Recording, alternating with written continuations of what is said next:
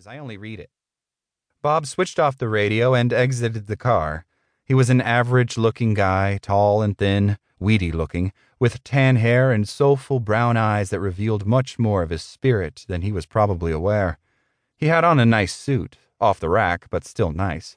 He looked like a thoughtful and sensitive man, the type who probably listened to a lot of Cat Stevens records.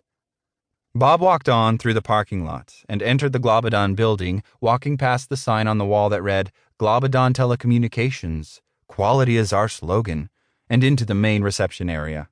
It was a hubbub of activity, a cacophony of unseen voices, some speaking in foreign languages, that greeted him as he entered.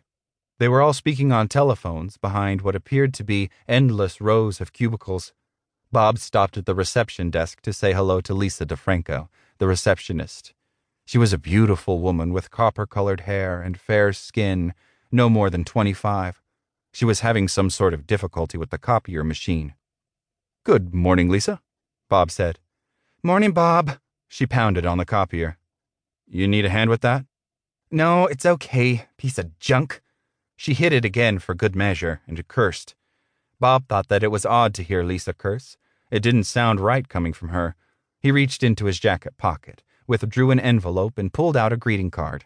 He handed it to Lisa. She stared at it blankly.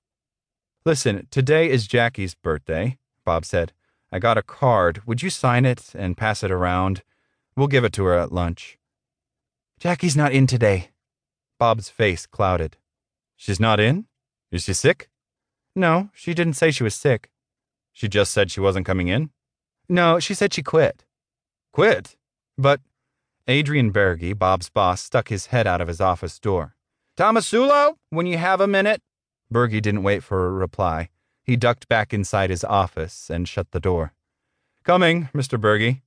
He waved goodbye to Lisa, who had returned to slapping around the copier and then rapped on Berge's door. "Come in," Berge said, and Bob entered. Berge immediately got on his intercom and buzzed Lisa. "Yes, Mr. Berge?" said Lisa. "Lisa, bring me a cup of coffee, will you, sweets? Oh, and one of your hot sticky buns?" "I don't have any hot sticky buns, Mr. Berge." "Not from where I stand, baby doll." Berge disconnected the call and chuckled lasciviously. "Now sit down, Tomasulo." Bob took a seat. Adrian Berge was short and beady-eyed, your typical middle managerial type, with a cheap asshole suit and an even cheaper asshole haircut. He probably listened to a lot of death metal. "So, how are things going, Tomasulo? Are you doing all right? Everything okay?"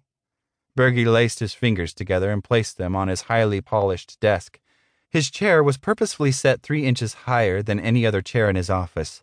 A cheap stunt from a cheap man, as that gave him a feeling of power. Yes, everything's fine, Mr. Berge," Bob replied, aside from the fact that Jackie quit. Berge wrinkled his brow. "Who?" "Jackie. Jackie Harris, in accounting." Berge took a moment to place the face. "Oh, right, the fat chick, the one with the glasses." "Well, I believe that she had a bit of a thyroid problem, but Speaking of, perfect segue, how long have you been here, Tomasulo? Not counting today?" 6 years. It was 6 years last month, actually." "That's a very long time." "I enjoy my work." "You've done an excellent job. Here." Berge reached into his desk drawer, withdrew an envelope, and flipped it to Bob. Bob was flustered. "Well, sir, I'm flattered, but you didn't have to give me a bonus or anything." Berge rose from his chair, walked over to the window, and peered out. "Oh, you know me, Tomasulo. I like to think of everyone here at Globadon as one big family." "One big happy family, yes, sir." "No, just a family." "Yes, sir." "But, like in a family, the time invariably comes when the little ones must be kicked out of the nest. Test their wings, see if they can fly. You know what I mean?" "Not really, no, sir." Berge pivoted to face Bob. "Going to make me spell it out for you? Okay. You've been compromised, Tomasulo." "Pardon?" No, that's not the right word. Marginalized, that's it." Bob was confused. He fingered the envelope absently. "What?" "No, damn it. Downsized, that's the damn word." Berge pointed at Bob's envelope. "That's your final check." Bob's jaw dropped and he began to work it up and down, looking like a landed trout. "You mean that..."